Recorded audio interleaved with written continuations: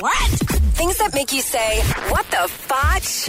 On Power 96.5. British Airways are facing a $450,000 fine for a flight delay. They couldn't take off to Barbados because there was a shortage of toilet paper and headphones on the plane.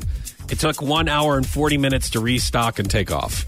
An hour and 40 minutes. How much toilet paper do they need?